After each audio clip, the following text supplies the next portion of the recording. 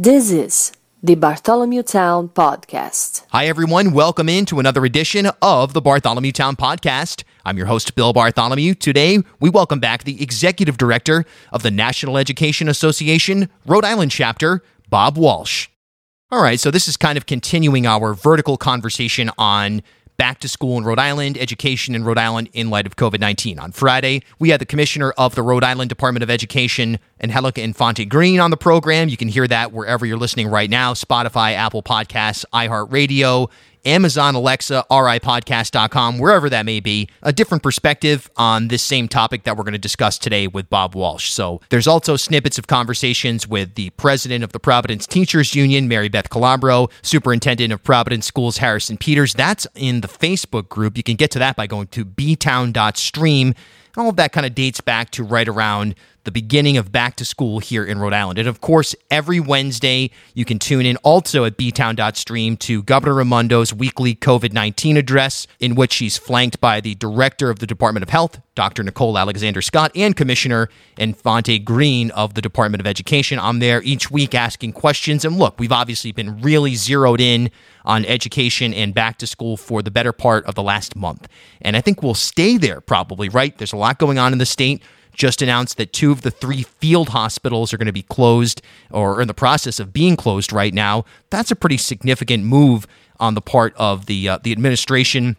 Of course, a lot of people were saying, hey, the reason those field hospitals were built obviously was to deal with overflow back when COVID first appeared here in Rhode Island. But the reason they stayed open, at least the argument was, look, we want to have these in place for a potential resurgence that may occur in the winter 2020 into the 2021 calendar year. So it looks like number crunching, gut check, whatever it may be, we'll get information that is more specific as to why 2 of those 3 field hospitals are closing, likely on Wednesday, 1 o'clock at the governor's press briefing. But today, continuing the dialogue on education, I've been hearing from a lot of you out there, a lot of teachers, a lot of parents, and even some students. Send me an email anytime, bill@ripodcast.com, or tweet at me @BillBartholomew. Really happy to get your feedback on how back to school is going in your community. And it's been varied, and it's been varied within communities, and it's been varied within specific experiences. Some people who are doing, whether it's distance learning or a hybrid version of that, have been giving it 2 thumbs up, saying this is great. The opportunity is great for me to be able to, or my kids to be able to kind of learn in an independent or unique fashion. Other people are saying, nope, not going to work to be distance learning. And I guess that's really the nuances. You really have to be surgical when you're dealing with education. Everyone's got unique circumstances and challenges and strengths, right? So love to hear from you on this matter, and feel free to reach out at any point in time. Okay, let's get right to it. Bob Walsh, the Executive Director of the NEA, right here on B-Town. Welcome back, Bob. We're back to school in Rhode Island. There's been, you don't want to say finger pointing, but there has been in the media, on social media, and in person.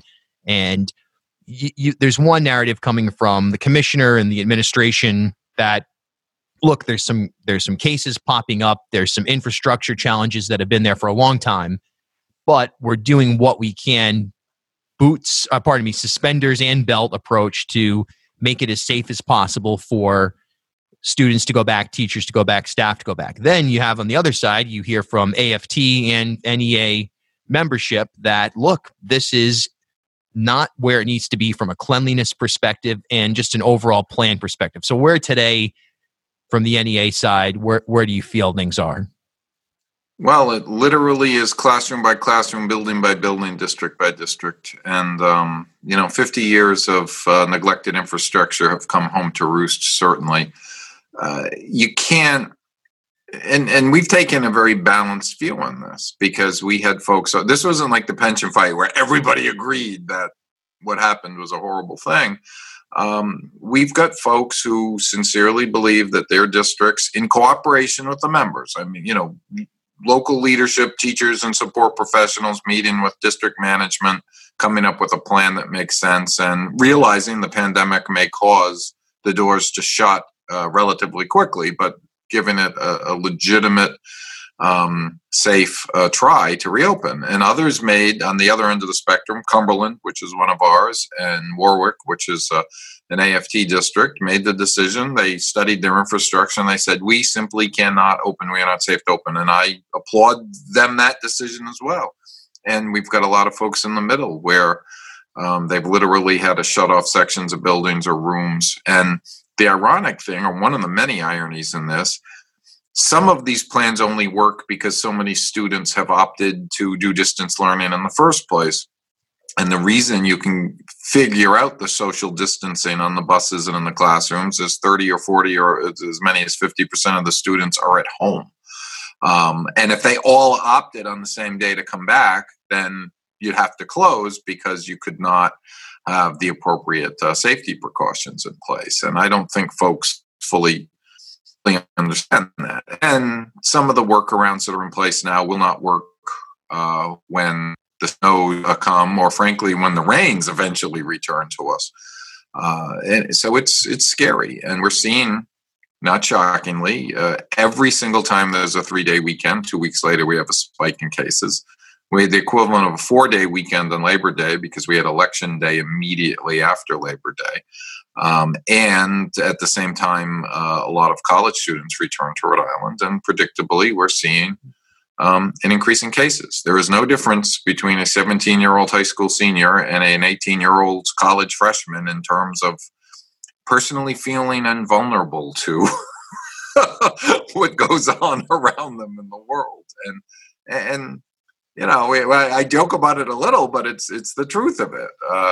And we're going to see an increase in cases. And if it gets to the point where we have to make the decision to close, at least a lot of teachers will have personally met their students, which makes distance learning a little easier. So we're waiting for the vaccine like everybody else. Well, it's interesting because I asked the governor about a month ago now, as they were beginning to roll out the plans, you know, are these plans for going back intended to be short term, literally for kids to meet each other or re-engage with each other, for teachers to meet their students before the inevitable, just based on the idea of, you know, whether it's tents or open windows? And then just this morning, I asked Commissioner Infante Green what the plan is for when it gets cold. I mean, it's been chilly these few weeks. And she said, well, you know, we can open the windows and blast the heat. That kind of reminds me of driving around in the end of September sometimes at night where you do that. But is that on your mind? Is that something realistic where you'd be willing to open windows, your members open windows, blast heat, get the air circulation going as best as possible? Does that seem sustainable? Probably not writ large across the entire state. Are there buildings where you can get away with that? Or are there, frankly, because of poor infrastructure, there are buildings where that happens anyway, where they can't regulate the heat, where the heat is cranking away, so it would be 85 degrees in a classroom but for the windows being open. So we could take advantage of the flaws in the system for some of those classrooms, but you can't make your public policy on that. Right. And, you know, there are some very simple, predictable things that happened. The schools were not, and you know, for the folks who are listening, we started a little late because I had a circuit breaker go off here because I have someone working on the house and used too much power. If you put 10 amp air purifiers in every classroom in the wing of a school building, it's probably beyond the wired electrical capacity. So what Warwick is doing is they have to upgrade their electrical capacity in many of their schools before they can put the air purifiers in. And that's simply, you know, it takes time and it takes money. I think at the end of it, we'll be better off because even absent a pandemic, it's probably a really good idea to have better air quality in our schools and to finally pay attention to the infrastructure needs. There's a law in the books that we went to court over, actually, that says every year 4 different entities have to sign off on every school building. Your local building inspector, the local fire chief, and statewide, both the Department of Health and the Department of Labor and Training to Occupational Safety and Health. They're supposed to certify that all these buildings are ready. And that apparently has never been enforced. We went to court in Bristol Warren on the issue, and they admitted, the lawyer for the school committee said, no, we've never really done that. And we asked, the judge to rule that the new guidelines should be incorporated into those Department of Health regulations, and therefore be judged accordingly. And the judge correctly said, disappointingly to us, but correctly ruled that they never incorporated the guidelines into official regulations, and therefore they don't have the force of law. That should be an eye-opener for everybody. So we are, flying by the seat of our pants right now. It's interesting to think about how many things we're going to come away with from the pandemic that expose, obviously, there's major things like health inequity, the furthering of the conversation around school infrastructure problems, but just the process by which we oversee and implement law or lack thereof law when it comes to those, I guess, again, back to oversight of these buildings. Yeah, maybe we'll finally have the conversation.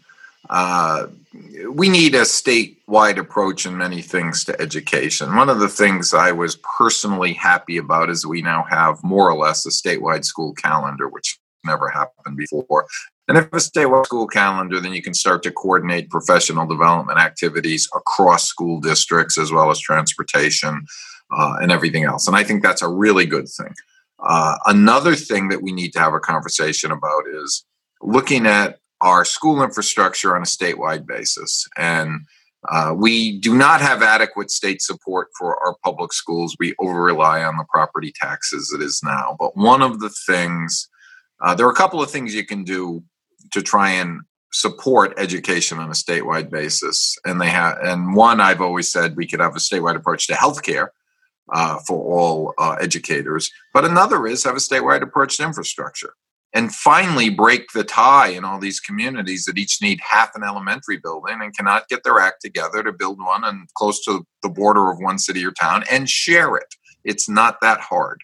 Everyone assumes we would be the objectors, and I welcome the question coming to us. We have 4 regionalized school districts already. We have 2 other school districts that send their secondary students to other districts for that education. We can figure this out, and maybe this will force the question finally.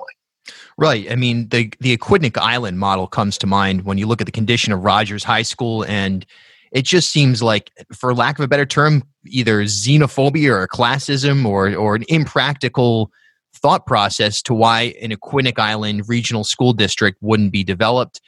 It just seems as though common sense just is not prevailing. That's absolutely correct, Bill. I mean, all of Newport County, the 6 communities in Newport County, Little Compton and Jamestown send their secondary students to other districts for high school.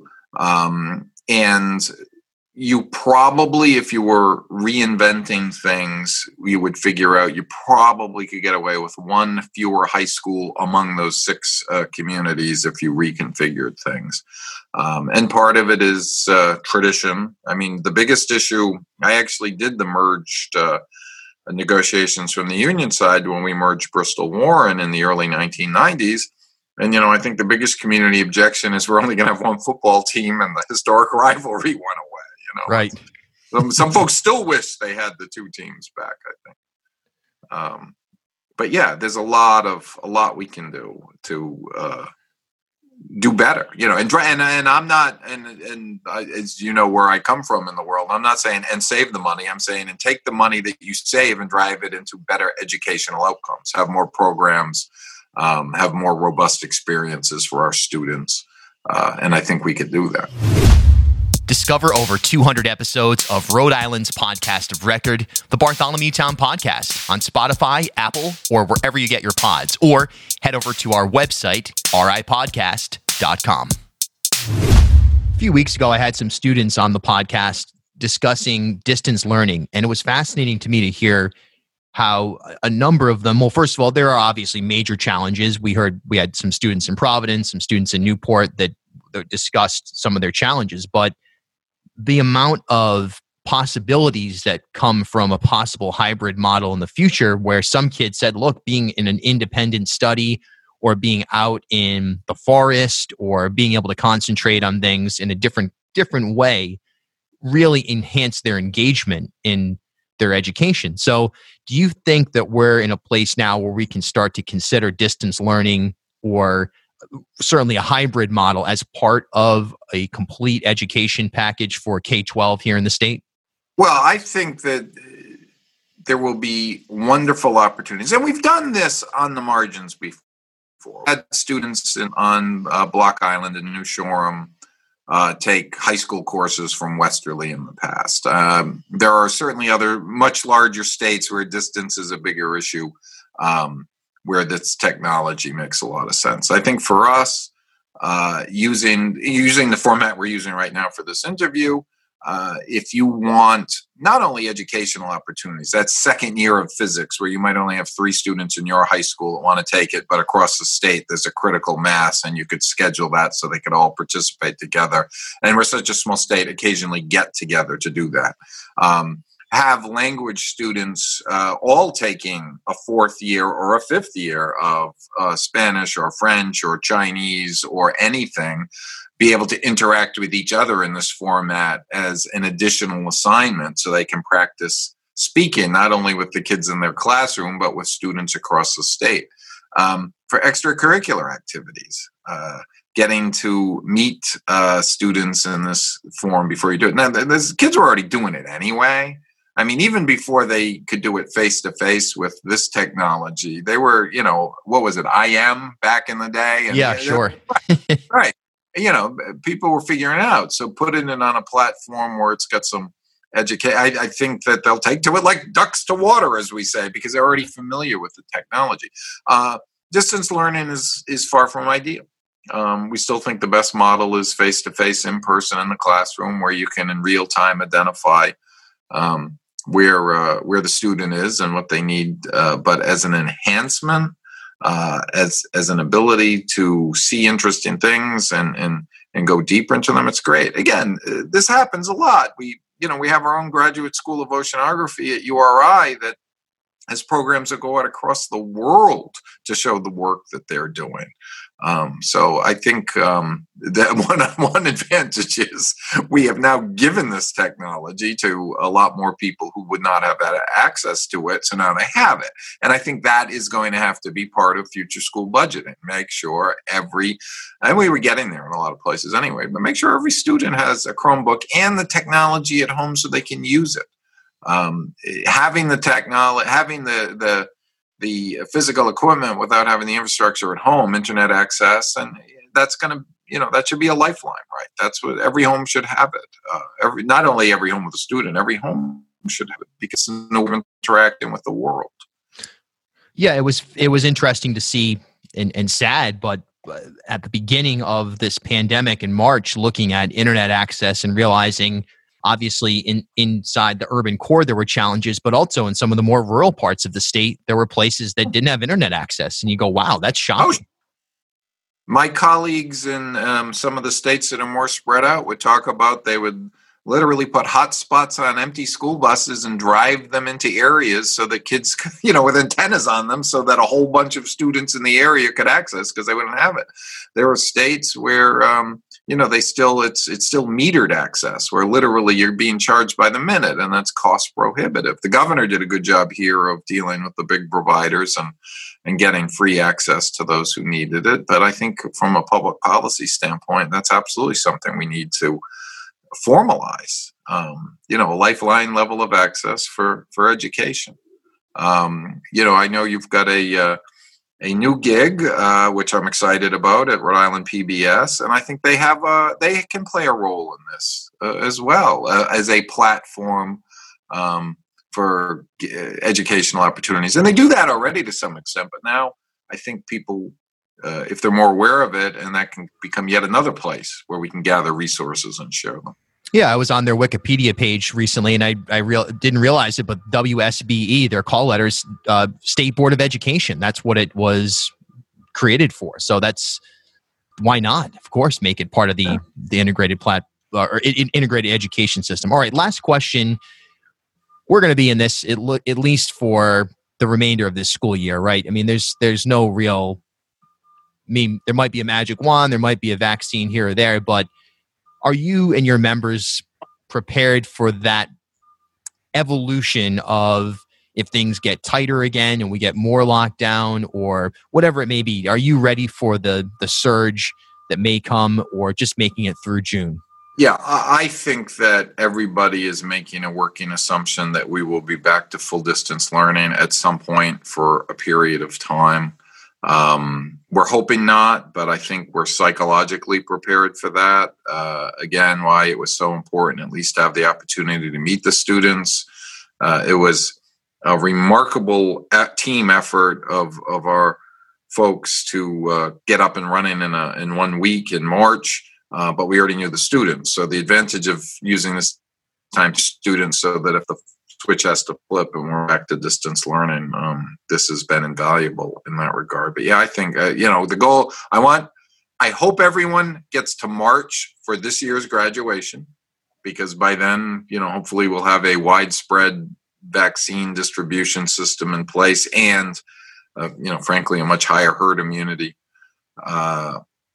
And any day, as many days before that as we can get back to whatever the new normal is, would be terrific. But yeah, I think there'll be a period of time where, and for the other reasons, we can. What did the commissioner say to you? Open the windows and blast the heat. That Exactly. works until a certain temperature. My observation was for the schools that weren't ready when the governor was pushing them, in my opinion, too hard. Superintendents would have been calling snow days this week if they needed to, just because that structure's in place too. There will be no more snow days. We'll just drop to distance learning.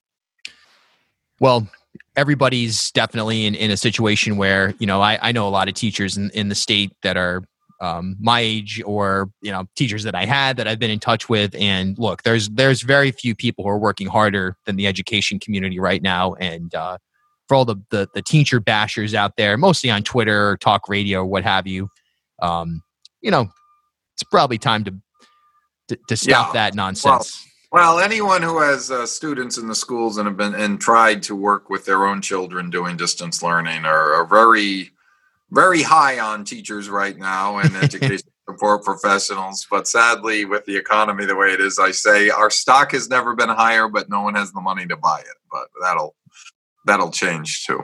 Yeah, better. This is the Bartholomew Town Podcast. As always, a pleasure to spend some time together with you here on B-Town. We'll see you next time. Remember to follow me on Twitter @BillBartholomew and on Instagram @Bartholomew Town Podcast.